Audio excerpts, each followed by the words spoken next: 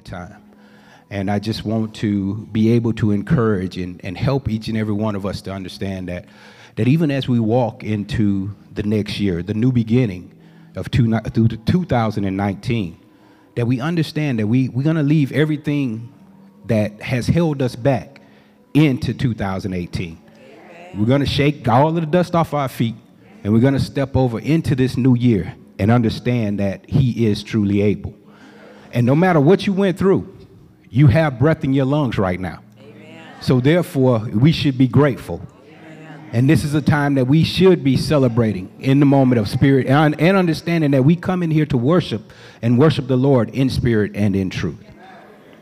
But we'll go ahead and get started. If I had to title this message on today, it would actually be Destined to Reign. Our scripture has already been read for you all. 1 Samuel 16, the 1st through the 13th verses. But right now, for the context of the message, we're just going to focus on 2 verses. And those are the last 2, the 12th and the 13th verse. And they read, "And he sent and brought him. Now he was ruddy and had beautiful eyes and was handsome. And the Lord said, Arise, anoint him, for this is he. Then Samuel took the horn of oil and anointed him in the midst of his brothers. And the Spirit of the Lord rushed upon David from that day forward. And Samuel rose up and went to Ramah." Let us pray. Most gracious God, our Father, Lord, we thank you for this day. We thank you for this service. We thank you for each and every individual that is here under the sound of my voice. We ask, Father God, that not only that you would move Derek completely aside, but that you, Father God, would lead this congregation and give them exactly what you have decided to give them on this day. And that most importantly, Lord, that we not only be hearers of your word, but we be doers. That we go out and exercise the things that you give us on today. That we'd be loving, that we'd be kind, that we'd be patient with others. And most importantly, Heavenly Father, we just ask that you would take away any distractions, any pain that anyone is feeling on this morning, any sadness, any sickness, any sorrow that is within their body, that you will cast them completely aside, Father God, that they may be able to hear and not only be hearers, be doers of the word, but let the seeds that you plant on today land on fertile ground, Father God, that it may increase 30, 60, and even 100 times over. So, Lord, we thank you for this day. We thank you for your love, your grace, and your mercy towards each and every one of us. And it's in the Master's name of our Lord and Savior, Jesus Christ, that we do pray. Amen, amen, and amen. Amen. So,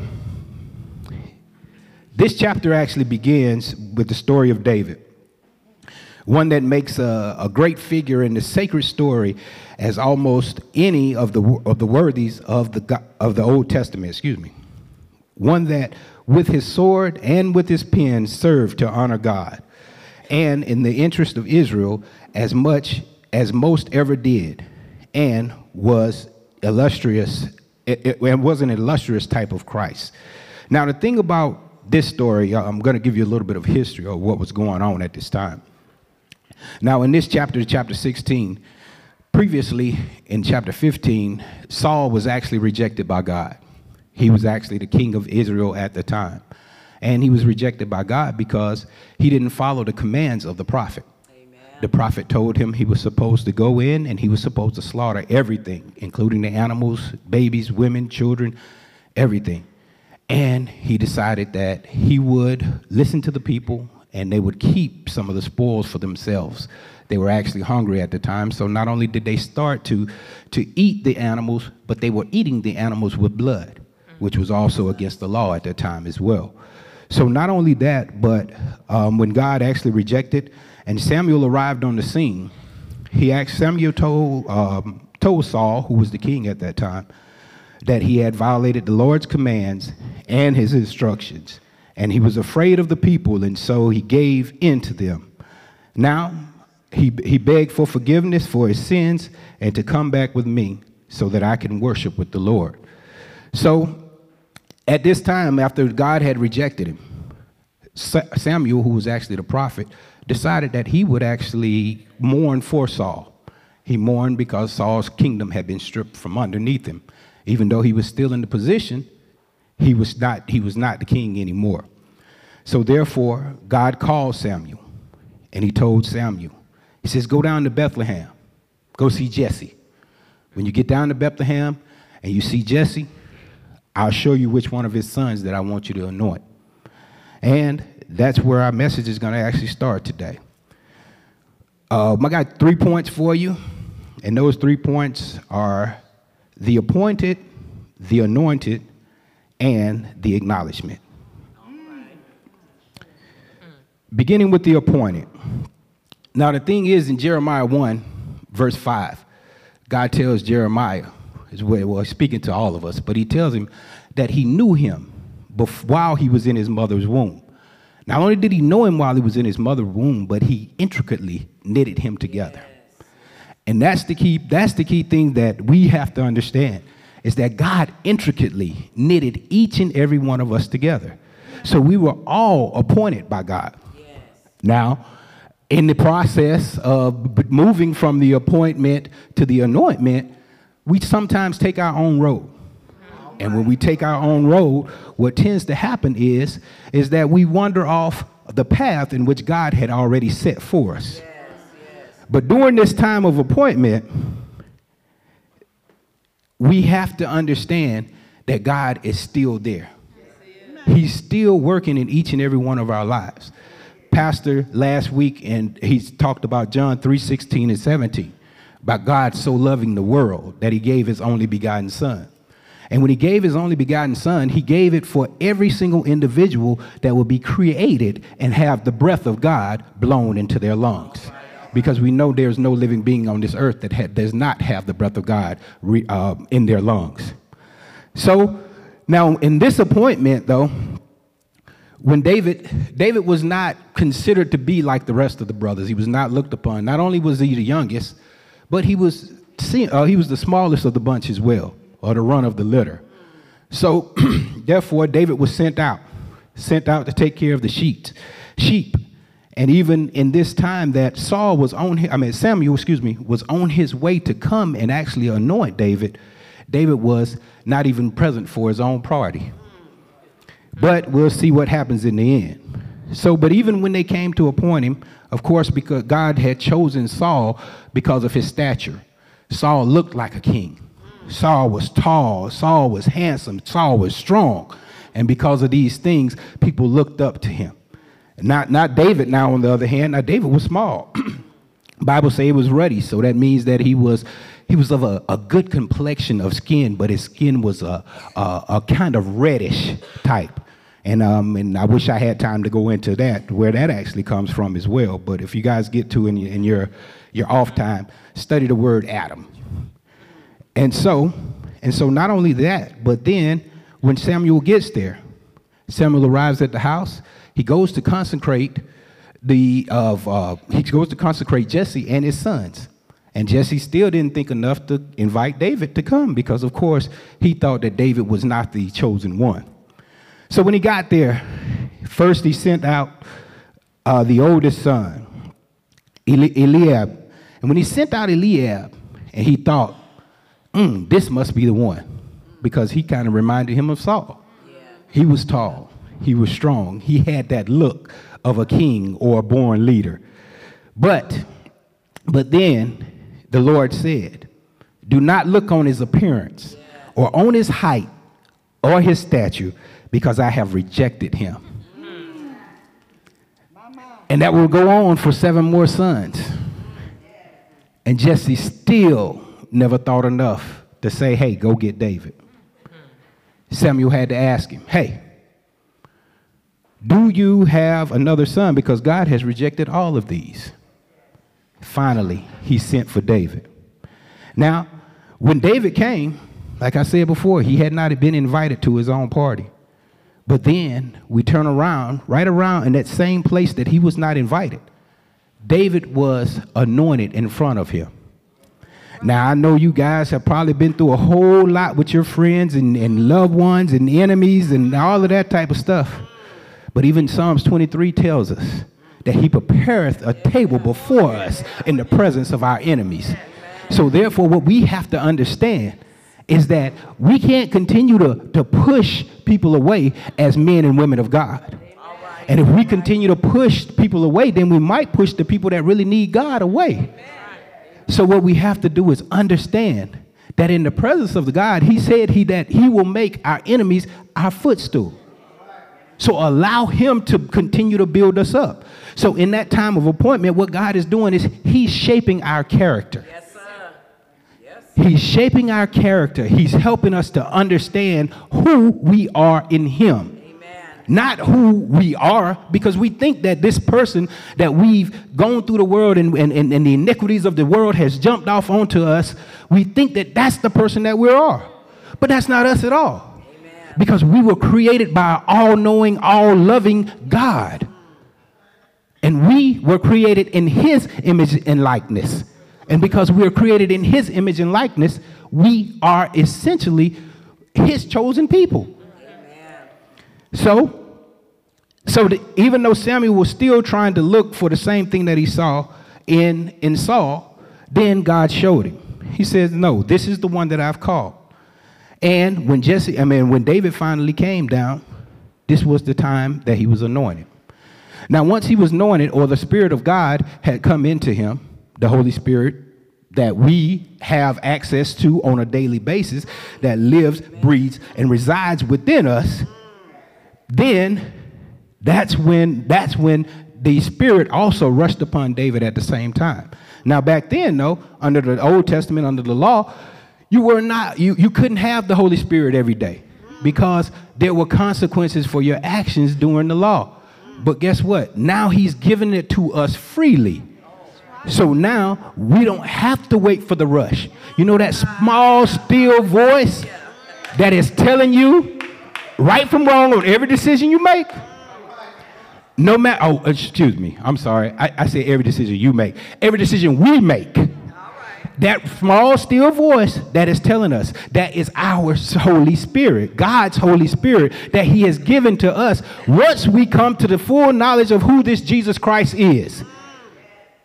And so now, with his Spirit walking within us, we already know beforehand who to deal with and who not to deal with. Because if we deal with people on his timetable, then guess what we no longer have to worry about? Being hurt. Because they say hurt people do what? Hurt people. So therefore, now the anointing had been poured upon David. Now David immediately started to operate in that anointing, as you can see if you continue to read a little bit farther, because not only was he to go to Saul, but Saul would have a tormenting spirit that was given to him by the Lord. And guess who's the only person that could actually calm that spirit?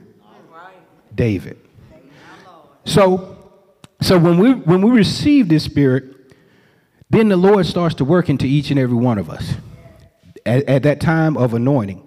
And it says in Galatians 5:23, as Pastor talked about this last week as well, that the fruit of the Spirit is love, joy, peace, patience, kindness, goodness, faithfulness, gentleness, self-control.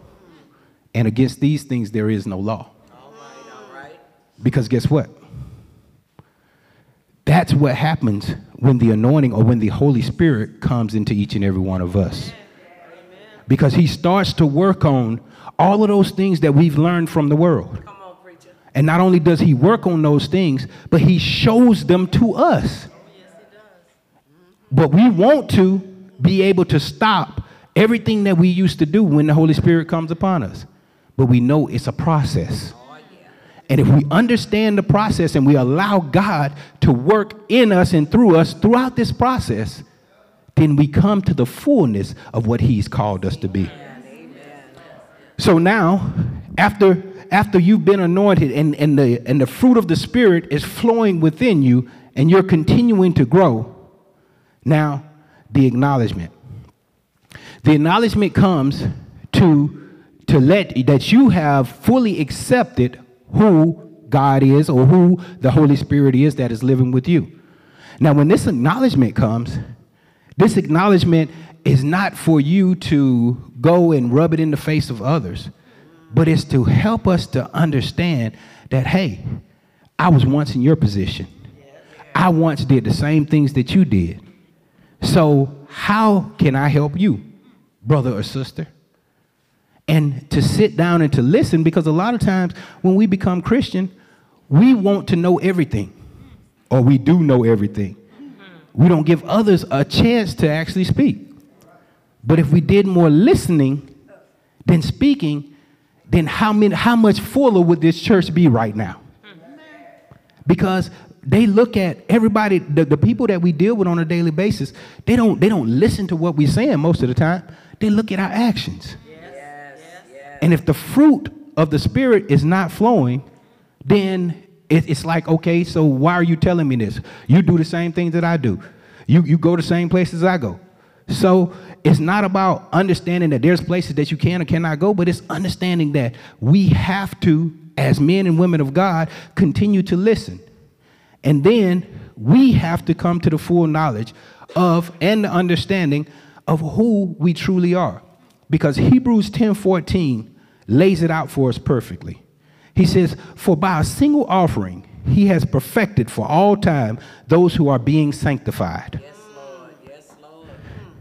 Sanctified, continuous cleansing, or set apart.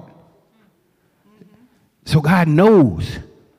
He knows what you're thinking before you even think it. Amen. He knows what you're going to do before you even do it. Amen.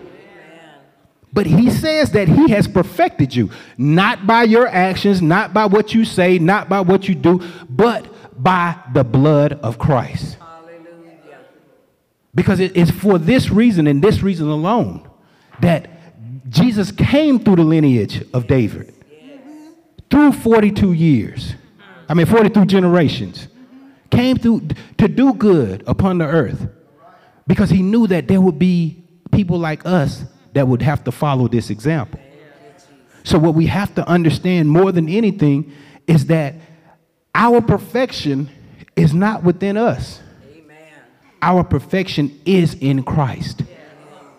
And when your perfection is in Christ, you no longer have to worry about what everybody else has to say about you.